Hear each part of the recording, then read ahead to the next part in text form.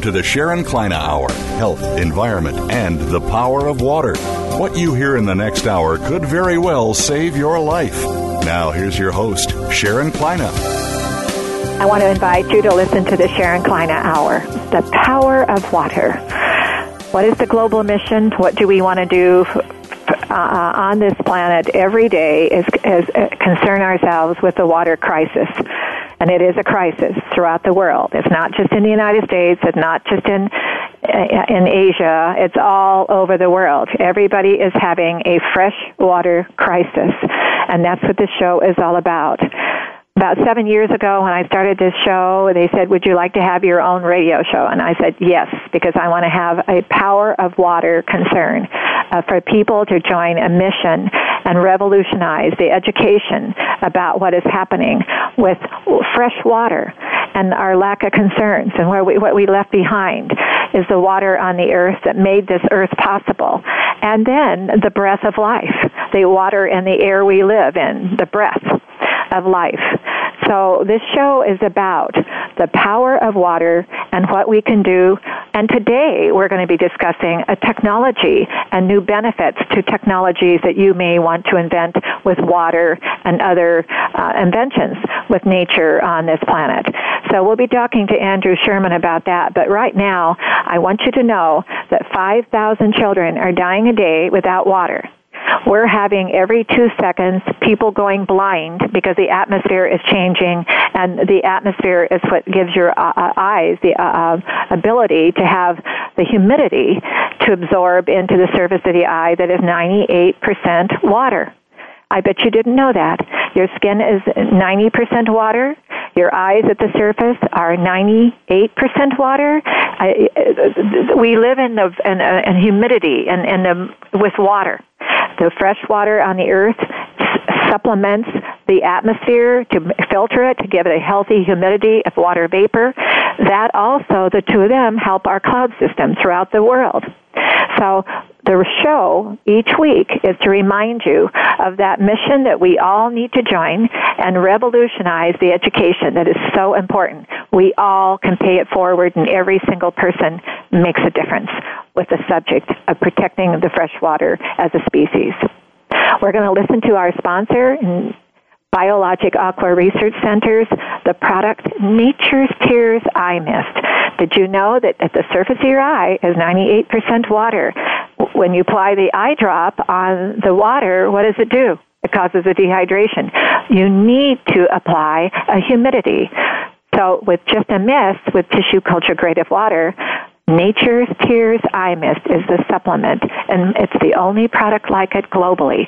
So you can go to Amazon, you can go to Walgreens.com, you can go to many of the small drugstores throughout the country. You can find it on the web to be able to find the product to purchase. Nature's Tears Eye Mist with just a mist. We'll listen to our sponsor, and we'll be right back with Andrew Sherman.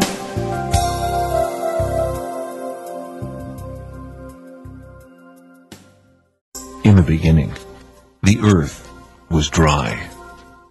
And then, life began with a droplet of water. The rains came, creating underground aquifers and fresh water on the earth. Moisture for life filled the air. Then, humans multiplied beyond the plan of nature. Today, only 1% of the world's water is fresh, and most of that is polluted. Without moisture in the air indoors and out, becomes dry. Insulated windows and walls, forced air heating and cooling dry the air. If the air is dry, eyes and skin are dry. Doctors worldwide report alarming increases in the symptoms of dry, irritated eyes. Researchers at Biologic Aqua Technologies have discovered that dry, polluted air accelerates moisture loss from the eye's protective tear film. Nature's Tears Eye Mist, with Biologic Aqua all-natural tissue culture grade of water, utilizes an entirely different approach to correcting tear film moisture loss. By misting the tear film surface with sub-microliter droplets of Biologic Aqua, natural moisture is restored to the tear film. Doctors and pharmacists recommend Nature's Tears Eye Mist for computer eye irritation, contact lenses, airline travel, and all other dry eye complaints. Discover the secret of Nature's Tears Eye Mist, an entirely different approach to eye care without eye drops. When your tear film is dry, your eyes feel dry. Nature's Tears Eye Mist naturally supplements the tear film with Biologic Aqua, absolute premium standard grade of pure all-natural water. Nature's Tears Eye Mist, just a mist. Safe, convenient, non-allergenic. Available at retail stores nationwide, naturestears.com or 1-800-4MIST.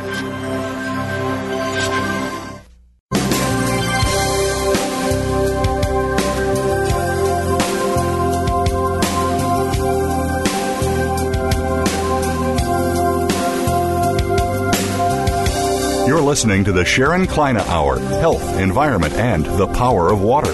If you have a question or comment, please direct your email to SharonKleinaHour@yahoo.com. That's SharonKleinaHour@yahoo.com. Now, back to the program. Today we have a very special guest, and I was very excited about having Andrew Sherman on. Andrew Sherman is a partner in the Washington, D.C. office of Jones Day and a top-rated adjunct professor in the MBA and executive MBA programs at the University of Maryland and at Georgetown's University Law School. He's frequently called upon to be a guest in the media to share his expertise. He has been featured on Quoted in the Wall Street Journal, USA Today, the New York Times, Business Week, Fortune, Investors Business Daily, Forbes, Entrepreneur News, and World Report, and many prestigious publications. I have personally seen him interviewed on television and many of the business channels.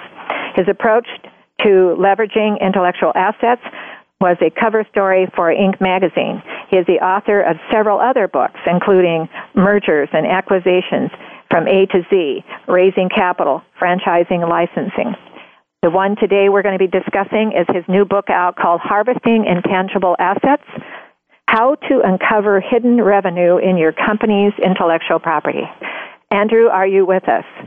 I am with you completely, and I thank you, Sharon, for having me on the show, and I just want to agree very, very strongly with all of the comments that you made about the importance of fresh water and the role it plays on the planet, not only for our health, but for our prosperity and for our survival, and fully support everything that you're working on all of your great work. Well, thank you. Thank you so for doing that. And coming from you, that's special, Andrew, too. You know, today, the book, I wanted everybody to know that the book you wrote is something that the world should be reading. And we're in a very, yes, we're in a complex world, but we're in a world that inventions and technology have become so much more understood in the world of economy and individualities to be create something that they have a passion about called inventions and entrepreneurship. And you approached this, Andrew, in a way that I personally understood, and I'll let you know and the audience know why I picked up on it real quickly. When I became the founder of Biologic Aqua Research, the first water company in the world, 100% water, to specialize in the technology of handheld portable supplements to the atmosphere, Andrew, I had a brother from Wharton. And Ron from Wharton said, with an MBA, you've got to have a business plan starting out with your IP. One of his best friends ran the whole company of IBM. Another best friend ran the Estee Lauder Company's legal department, IP, and I could go on. Everybody said, start that company with collecting intellectual property from zero because we were going to be the only technology doing it in the world. It was a blessing and a gift that somebody taught me from ground one to do it. Andrew, this book, everybody out there, I don't care if they're running a lemonade stand, should read the book. So tell us the story of why you wrote the book. Well, thank you. Intellectual Assets. The book is called Harvesting Intangible Assets. It's one of 25 books on business growth and business strategy that I've written. But if you keep this all to yourself, because I shouldn't show favorites, it is the favorite book that I've written about business.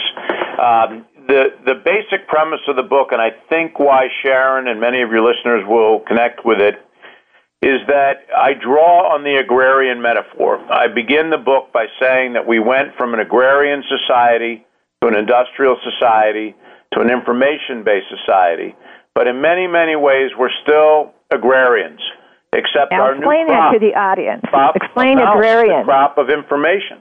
And I think one of the reasons why you relate to the book is that, of course, try being an agrarian today without fresh water, without access to the natural resources that you need to make crops grow. And what I want our listeners to absorb is that the process of innovation in big companies like Apple and Cisco and Facebook and everybody else still goes back to the roots of our farming ancestors and current farmers who need to plant the right seeds and protect against the deers that want to eat your crops and the weather that wants to destroy your crops from time to time, and bringing those crops to the marketplace on a timely basis. Those are all still the core principles of farming, and they're still the core principles of innovation. Yeah, I bet we all forget that the first innovation entrepreneurs really were the farmers, the ranchers, way back in time. That's right. The tea harvest in China fuel, and more. We have Web 0.0 today, but their rocket fuel was water. Exactly. Everything came from water.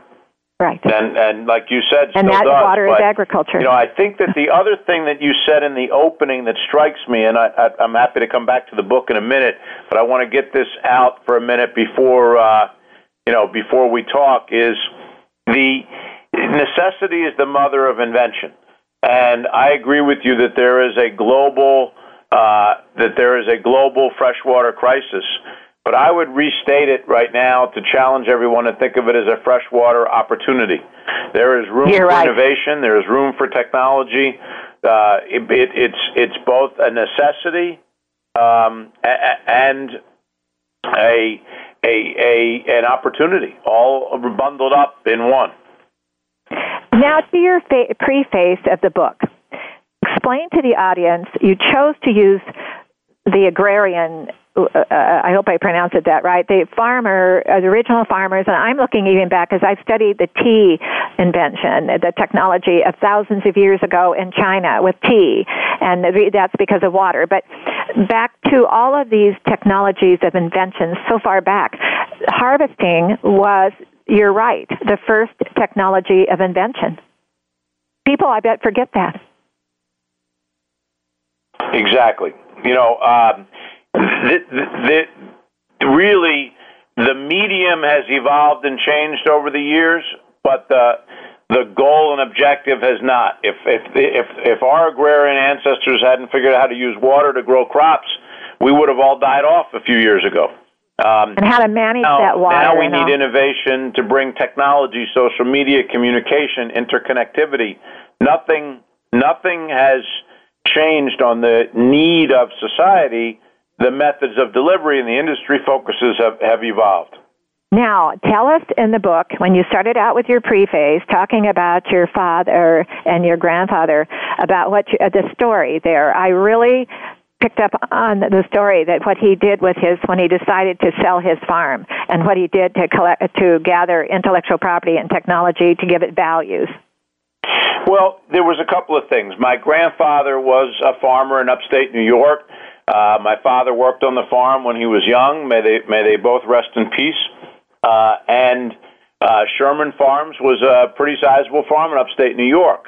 When my grandfather became ill and couldn't work the farm, he realized that he had built up, he never called them these things, but they were, at the time, a series of intangible assets, a series of things that could be turned into revenue streams, and that was his knowledge of farming and his contacts among the local community and his respect in the community. And he realized that he could turn those assets into new revenue streams by becoming a dealer to the farming community of farming equipment, and had a very successful farming equipment business for many years until he retired. So, part of what I was trying to demonstrate in the book is what's talked about today as an ability to pivot, an ability to change. Many entrepreneurs, small companies, medium-sized companies, they're building up intangible assets that they don't even realize could be turned into second and third and fourth revenue streams. Intellectual property technology. Unless and until they start thinking in that manner. Mm-hmm. Right. And what your grandfather did then is he went in and started gathering, this is what I read into it, gathering the information of the past to make it more valuable with the secrets that he had learned with, we'll call it technology, and maybe call it some trade secrets there, but the way he operated his farm to make it more valuable for somebody to buy, so that they could operate it with some of the things he learned about to improve the technology and improvement to make it more economical for the person who would purchase it. Exactly. Correctly? Exactly. And, this is what I wanted the audience to hear. You could start a lemonade stand, and if you start that lemonade stand from zero, Andrew, and I always compare, they've got to have the sugar, they've got to have the water, they've got to have the cups, they've got to have the right place to put it to make the revenue. They've got to watch everything, but they've got to make sure they get the lemon.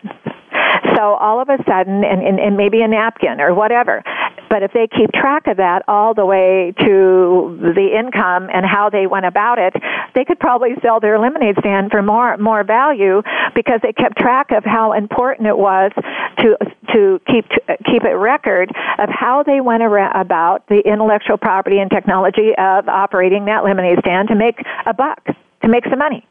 Right? Let me actually take that point, agree with it, and take it even a step further. And there we go.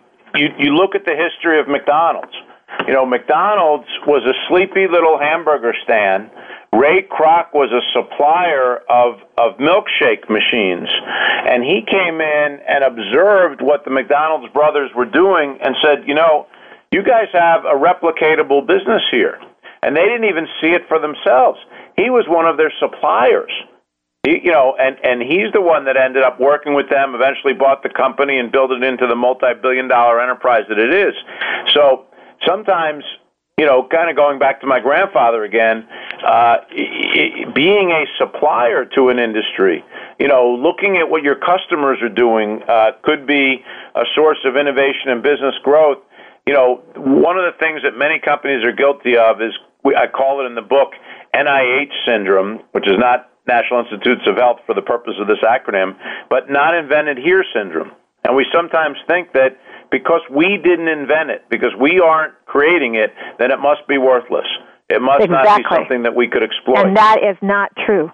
That is completely not true. I totally agree. No. But that's the mindset, unfortunately, of some companies and some leaders that we need to change with this radio show and with other efforts. Mm-hmm. Now, we're moving on. You've had in your book how the steps that if an individual has a company, they want to start a build from scratch, or even if they already have one that's been going developing, but they forgot to collect the valuable information of intellectual property to make it a technology of value. Explain that to the audience, how they should think of their own companies or how they would have a startup. Well, it's a process. It can't be random. It must be systematic. It's the type of thing that, first kind of taking inventory, looking at what your body of intangible assets may be, how you can harvest those assets, what markets might be applicable beyond the core assets that you own. I mean, one thing I would highly recommend that, small and mid-sized companies do is, have an intangible asset strategic planning meeting and include people at different levels and in different jobs. Even if you have to bring some of your friends in and have it take them to lunch and pick their brains. Absolutely, or with a bottle of wine if need be. Whatever it takes. Right. Now, when the person begins to do this and they start from scratch, they've got to be something I'm wondering if they've got to be writing about it. They can't just talk about it. Exactly. So they would have a business plan that would be continually growing. And maybe some of the pages might get lost because you might go some other directions, but one of the things I did, Andrew, and a lot of people were just very surprised, when I started my company from scratch, this research center, I hired an accountant for the first person, and a second person was a full-time writer to do just that for me, because I found myself, Andrew, so busy at doing what I was doing to build the market, invent the technology, the product, that I brought in a writer to be continually every day. I would dictate, and we would write it up every day. We kept track of everything through writing and description and documentations every day, so I wouldn't lose track or forget my hike, I should call it, where I was going, what I wanted to accomplish. And when you look at your book, what I picked up on the intellectual assets of the management, and you mentioned in here, no one needs to invent the IP. You just need to begin to keep track of how you're running your business. In other words, you don't have to be the inventor of the product or the inventor of the store. You could literally take somebody else's store, but turn it into an intellectual property business technology based on the way you want to operate it, but you've got to keep track of it. Exactly. One of the things, Sharon, that I know you're aware of, but I recently did a TED Talk on this topic, and it's available for any of your listeners, on the YouTube site on Harvesting Intangible Assets. And one of the things I emphasized in the TED Talk a couple of times, because I really wanted this point to come through, is that you don't need to be the person who planted the seed to bring the crops to the marketplace. And we often think that, the only way to benefit economically is to be the person who planted the seed. And that's not true. In fact, there are probably professors all over the world working right now on the freshwater solution, but they don't have the business minds that entrepreneurs have to bring their markets for more fresh water to the marketplace. And a big opportunity lies in finding who these researchers and academics and government officials are and pairing them with people with true entrepreneurial skills so we can get this issue resolved. And that's a huge takeaway, I hope, from today's radio show. Well, that's a good example. For the listeners to understand, they do not need to be the person who planted the seed to be the person who brings the product of that seed to the marketplace and obviously enjoy the benefits. Why was it in your book you talked about the David and Goliath? It was the IBM advertising said something about David and Goliath, and that's just what I believe you said. The IBM had this David and Goliath. In other words, it takes David, it takes Goliath, it takes all these individuals on a team effort to invent and bring to fruition the success of the technology to become well known and get out there and make an economic success. That one was a good one with IBM. What are some of the companies that are good examples? You mentioned a little bit there for a minute. What are some of the companies that really operate thinking about collecting every moment intellectual property values to protect themselves from the future? Oh, that's the other one, Andrew. When people are writing and collecting and achieving and copywriting and trademarking and all these things that we'll talk about in a minute, they're protecting themselves from the future of the competition and whatever it may be. Could you discuss that with our audience?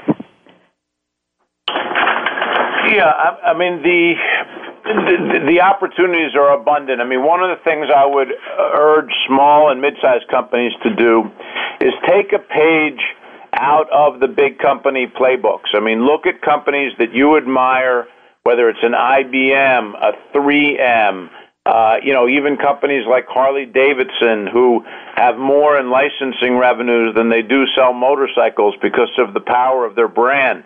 There's a lot of companies that have basically publicly, articulated their intellectual asset leveraging strategy, and we can take a play out of their proverbial playbook and learn. I mean, Facebook is a good example of a company that, frankly, a couple of years ago, I was not bullish on them. They had, on the one hand, 1 billion customers, but they only had $4 billion in revenue. And I always thought to myself, if I had 1 billion people using my services, I would figure out how to make more than $4 a year on them. And Facebook's starting to, get into mobile applications and doing some interesting acquisitions that's supporting their $60 plus stock price in ways that they weren't a couple years ago. But what they had to do was turn inwardly and say, hey, we've got intellectual property assets here that we've got to harvest. And, that strategy is important for not just big companies, but small and mid-sized companies. Because remember, 8 or 9 years ago, Facebook was just an idea in a dorm room. Well, and that is what is so fascinating. I think people are can understand today that we've got a lot of these technologies that go so deep in debt. Yes, they go out and achieve all of this technology, but they are acquiring a wealth amount of intellectual property and values and registered trademarks, copyrights, trade secrets, patents, and they're gathering it like a machine. And keeping documentation, keeping it under wraps so that they can have some confidentiality to how they're building their own competitive edge through what your book is talking about.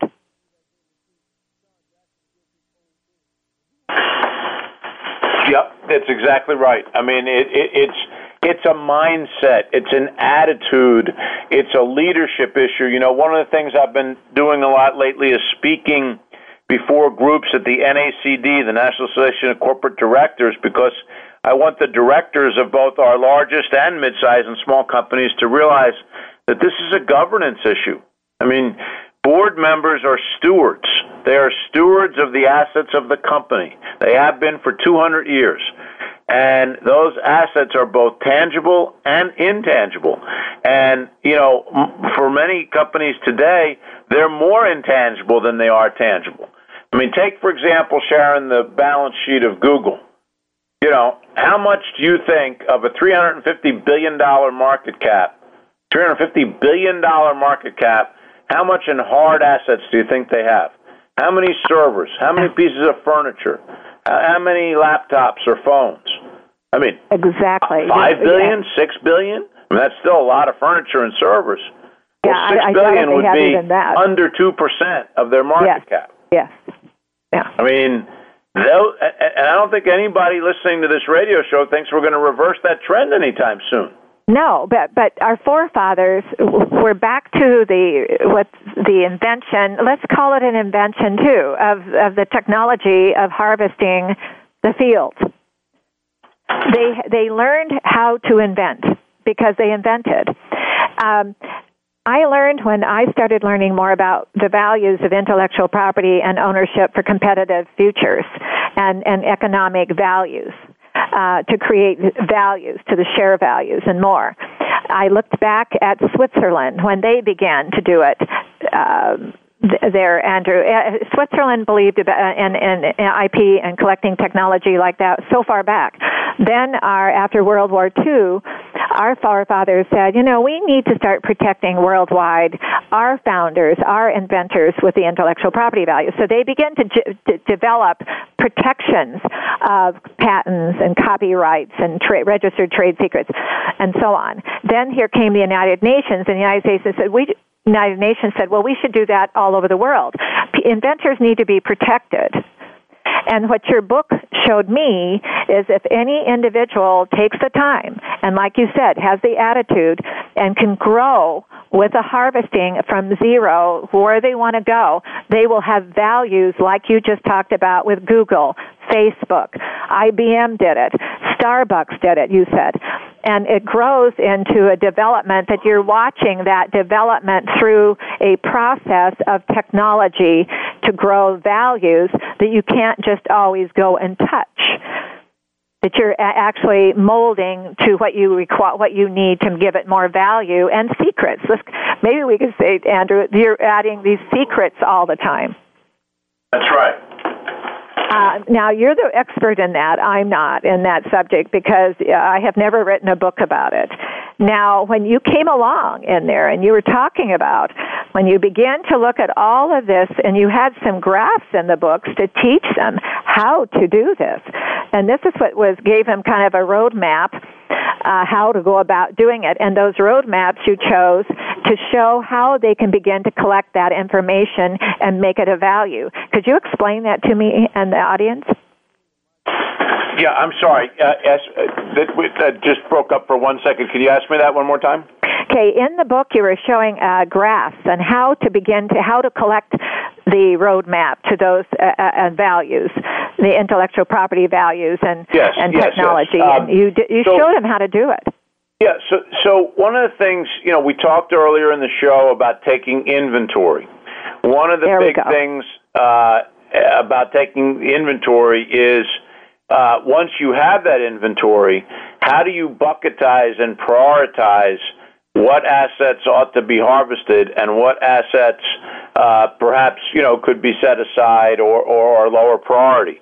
And what we point in the book is various screens and filters that can be applied. And here we are, and again, with a water analogy, what separates clean water from water, that can't be consumed. It's often effective water filtration systems.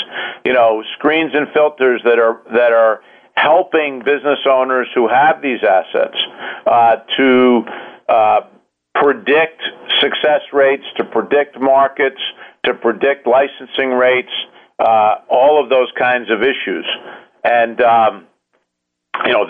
those need to be put in place. Now, those are not generic. Those are very company-specific. They have to do with the company's channels and markets. They have to do with the company's core competencies. All of those things go into the drafting of these screens and filters. And also the company's competitive edge. Very much so. With who else is out there maybe doing the same thing or will. Once these screens and filters are developed. Yes. Now, you had on in the book, you had some bad. You said there's some good, there's some bad, and there's ugly. Do you remember that section? I do. Yeah, I do. You said that there's some good things that you want to channel into. You want to talk about the good? Give me just a little bit more context. It says in there that there's, and the way you put your tools together, there's ways to look at how you go about like you just said. You have some different intellectual property and values that you prioritize that are good, that you're good, and you watch that. Then you have some that are not quite so good that maybe you shouldn't spend so much time at, is what I thought you meant. And then you had some others that maybe the person found that were attractive to them, or maybe they would like to try it, but you found that kind of the word ugly. Don't waste your time with some of it. Go after what gives you. So we talked about the prioritization. That would be the bucketization. Putting. Many entrepreneurs suffer from what we call bright shiny object syndrome, and they're constantly pursuing technologies that they're attracted to because have short attention spans. There we go. And those may not be the best things to put all of your, resources behind to kind of do a good, bad, and ugly analysis on the assets once you've gathered them. And again, those assets may or may not be within your own four walls. They could be, a bigger part of your overall ecosystem. And then really use the screens and filters to figure out what should be pursued and what should be avoided. You're right about the entrepreneur. This is why this is so important for them, the companies, to hear. And we'll call it those CEOs and CFOs and heads of companies that are been from one company to the other company to the other company. And, Andrew, I think they forget about what your book is all about. I think they forget how to prioritize and not get carried away with, I'm going to probably step on some toes, a 5-year contract to try to rush in, get a golden parachute going, and maybe not concentrate on the values the company has set for competitive edging, but maybe build up on the values and make them bigger, if not better, technology values and intellectual property values, even though they come in and they want to look like they're going to save everybody, do some new things. Did you follow me?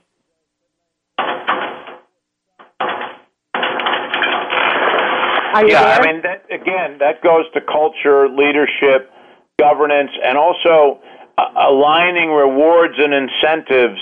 You know, a lot of companies say they want to be innovative, but they really don't have the systems in place or the rewards or incentives in place aligned to spur true creativity and true innovation. It's kind of, I saw one company recently where they kept pressuring their engineers to be more innovative, but then they didn't give their engineers any time to be innovative, so they were expected to be innovative at home at 10 o'clock at night. Well, guess what? Most human beings are pretty tired at 10 o'clock at night, and that's not when they're going to do their clearest and best thinking. Exactly. And you know, as we're talking, and we're going to take our break here in a minute, but as we're talking, do you think that each state in the United States, because our forefathers began the technology with harvesting, don't you think it's time that each state, these 50 wonderful states, got back to just exactly what your book is saying? Yeah, I mean, that opens up a whole nother dialogue around policy, and at the federal, state, and local government level, the state of California, has 60-70% of the innovation going on and 60 to 70% of the venture capital dollars. You have pockets of innovation in Austin, Texas, in Boston, in the 128 corridor, in the DC and 270 corridor. We're too great of a nation to have our innovation and creativity concentrated in 4 or 5 major pockets and all of our venture capital concentrated in those same pockets. We've got a lot of other smart people throughout this country, and states need to maybe be more aggressive in stimulating it. One state that has done a wonderful job recently to stimulate more innovation has been Utah. And I think there's also some initiatives going on in Oregon to try and spur more entrepreneurship, more innovation, more venture capital. Mm-hmm. The other one, too, Andrew, is innovation is what our forefathers made this country so great for the world to recognize, that by dividing 50 states up and letting each 50 state be competitive with each other and gather their own intellectual competitive edging technology, and there used to be a loyalty to the borders of each state because they knew that all the people that lived within that state would profit and gain by living in that state with the technology they built. Well, there's one other piece that your listeners should be aware that I've always been impressed by. Our forefathers created a constitution that they had to build an entire nation from scratch. And Article 1, Section 8 includes patents and copyrights, right in the core of the Constitution. To my knowledge, Sharon, we are the only country that has intellectual property laws baked into our Constitution. And to drive that point home, the fact that our forefathers had the foresight to include intellectual property laws back in the 1700s was pretty darn impressive. Now, we're going to take our first break, and then when we come back, I think we should go on with that, because that is where we go back to the roots of what made this country admired all over the world. Don't you go anywhere, and we'll be right back, Andrew. We'll just be a moment.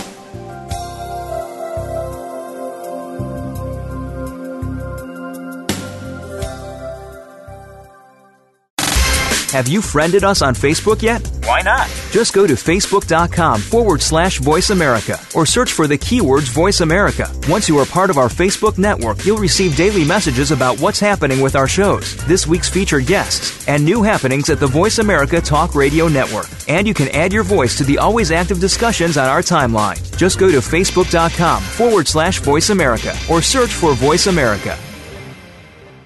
Discover the secret of Nature's Tears Eye Mist, an entirely different approach to eye care without eye drops. When your tear film is dry, your eyes feel dry. Nature's Tears Eye Mist naturally supplements the tear film with Biologic Aqua Absolute Premium Standard Grade of pure, all-natural water. Nature's Tears Eye Mist, just a mist. All natural, safe, convenient, no preservatives. Nature's Tears Eye Mist can be purchased nationwide at selected eye care professionals and drugstores near you. We're making it easier to listen to the Voice America Talk Radio Network live wherever you go on iPhone, BlackBerry, or Android. Download it from the Apple iTunes App Store, BlackBerry App World, or Android Market.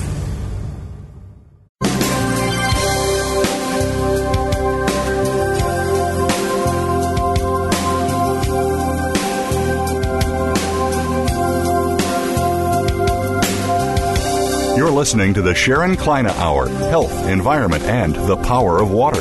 If you have a question or comment, please direct your email to SharonKleinaHour@yahoo.com. That's SharonKleinaHour@yahoo.com. Now, back to the program. Andrew, you and I were talking about as far back as you were talking about back into the 1700s, how our forefathers were so creative with the Constitution within the United States to be able to develop intellectual property laws to protect the inventor, the technology, to protect each state, and to protect our country so we could have an economic success. Could you mention that again? I don't think it would ever hurt to have that repeated again. Yeah, so here our founding fathers had a lot to deal with. They were building a country from scratch. They were breaking away from the Brits. They were declaring their independence, and they built a constitution that had to address huge issues. I mean, freedom of speech and the right to bear arms and the right to assemble. And if you look carefully at Article 1, Section 8, they also talk about the importance of patent and copyright laws. We are the only country that I know of in the world that has intellectual property laws in the original draft of our Constitution. Now, this was a mandate that our founding fathers were giving us almost 300 years ago, telling us that we need to be committed to innovation and entrepreneurship in all areas, including natural resources. Well, if you study American history, you'll say, well, on the one hand, it was obvious because many of our founding fathers were a bunch of inventors and entrepreneurs like Ben Franklin.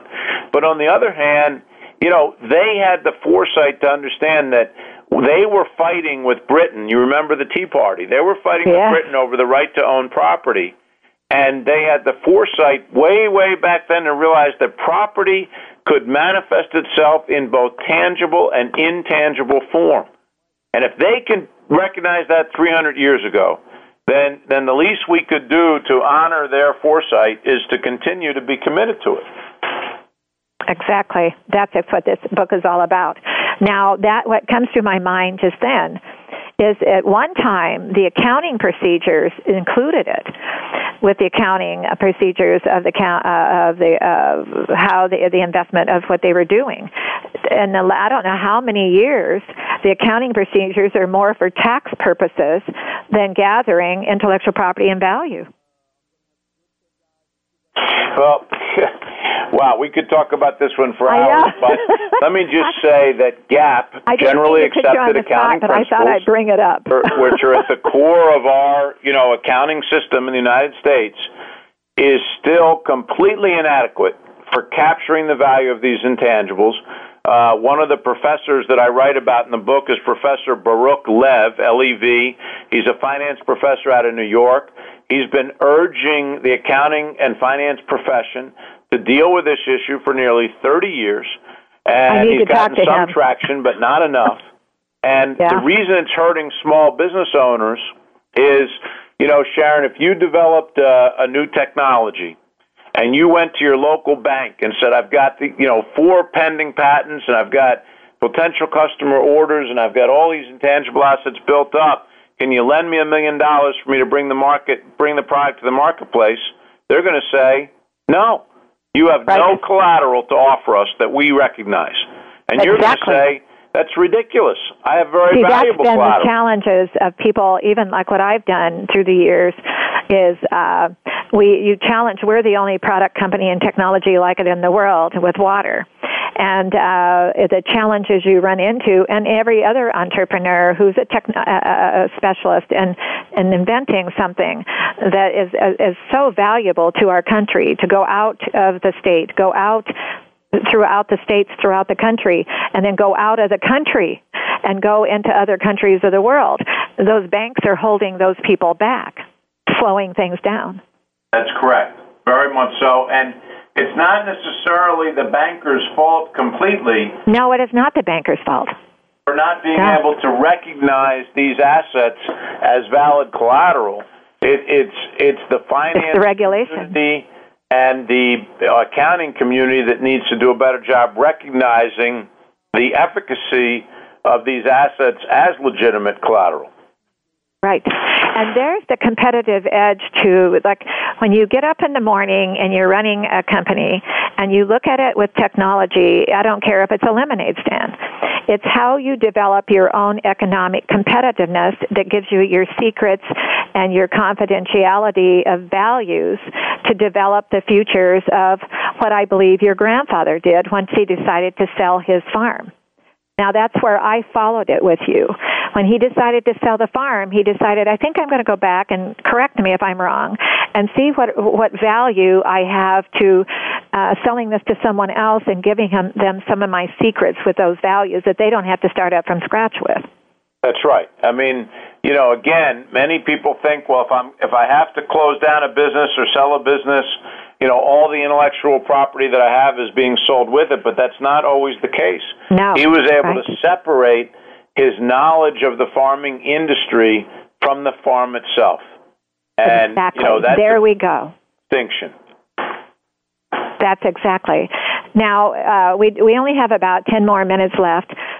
Tell us about what I've been missing to ask the questions, because you know so well what you've been doing. You have been a guest speaker all over the country and probably the world on not only magazines and newspapers and television and more, but you have some of these secrets that you were learning that the listener needs to hear if they want to build a business.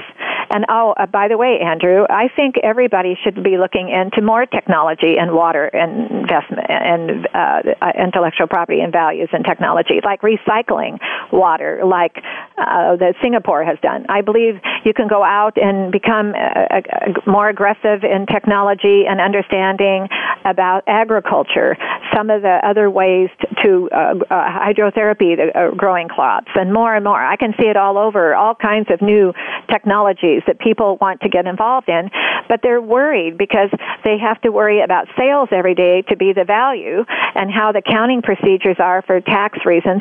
They need to hear from you about what you learned about how you start from scratch and the attitude that you said they should have. Exactly. I guess, you know, the one point that we haven't talked about yet is these intangible assets in the context of mergers and acquisitions for small companies. Okay. And, you know, maybe that's one point we should dwell on. And licensing. Yeah, well, but also M&A. Let me give you the context for this. So what will happen is many small companies prepare themselves for sale, and they go through some technical due diligence. They really don't, maybe they make sure their corporate books and records are in order, but they really don't do an intangible asset audit. And the way that damages them is that, remember, people buy businesses for the hidden intrinsic value of those businesses, not for the raw assets that are available these days anywhere. And if a closely held or mid-sized company does not take the time to take inventory of their intangibles, then they're essentially giving the business away at a much lower valuation than it's really worth. Yes, I mean, I ask your listeners to consider the following hypothetical. I agreed to sell, my business to Sharon for $10 million. And $10 million is not a small amount of money. I won't be starving on that. I can pay a few bills. But Sharon takes the time to engage in strategic due diligence and finds out that some of the patents and other intangibles that I own are actually worth $100 million. Exactly. What are the chances that Sharon's going to call me and say, gee whiz, Andrew, I know I agreed to buy your business for $10 million, but my strategic due diligence team has discovered $90 million of additional value, so I'll be amending the purchase price to $100 million. If you think that will ever happen, then, I've got swampland in Florida to sell you, and, you probably still believe in the tooth fairy. So, exactly. That's the point. I mean, I think tens of millions or billions of dollars are being left on the table by small and mid-sized companies who are basically giving away their companies at far lower valuations than they really ought to because they're not listening to a radio show like this. They're not understanding the value of those intangibles.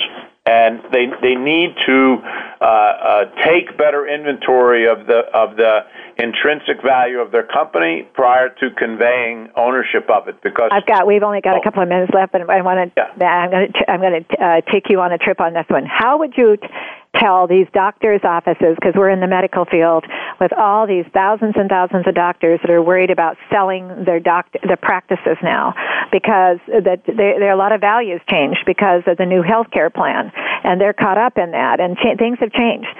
They should also be going in and finding out their intangible values. The IP values to how they were operating their practices, not just to see the patient every day and putting it on the books, but they could be doing it with a doctor's office too, couldn't they?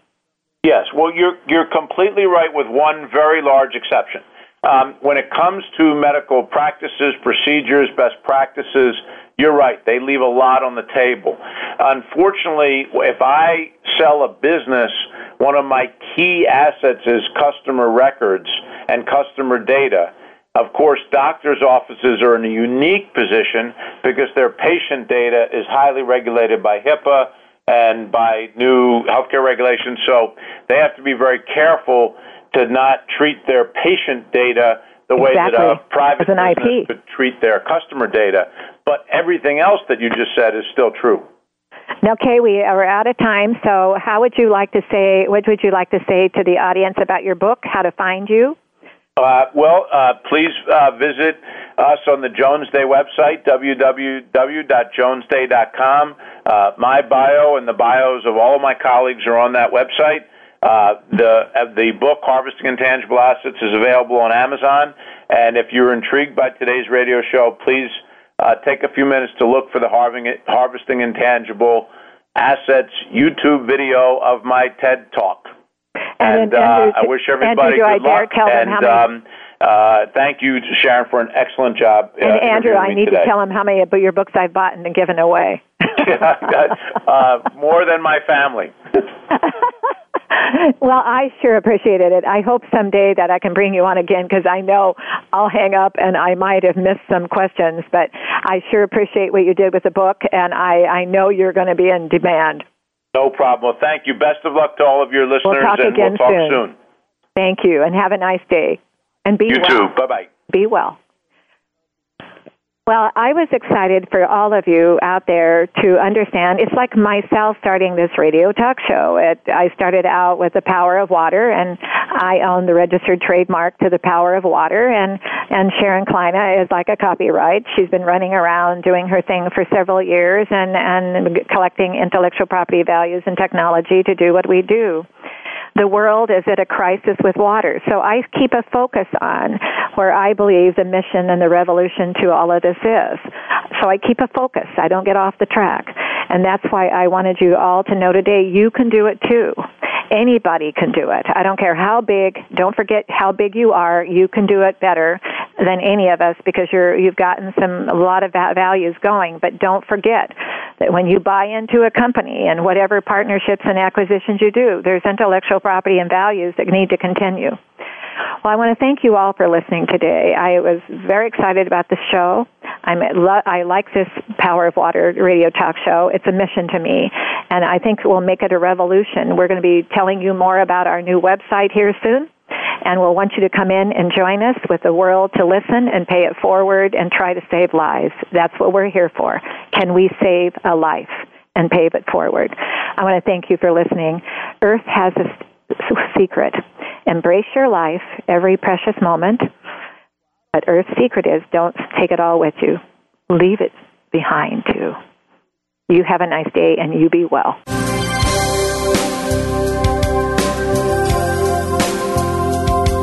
Thank you for listening. Join us next week for another edition of the Sharon Kleine Hour, Health, Environment, and the Power of Water. Mondays at 10 a.m. Pacific Time on the Voice America Variety Channel, with an encore Wednesdays at 12 noon Pacific Time on the Voice America Health and Wellness Channel. Remember to visit Sharon's website at SharonKleinehour.com.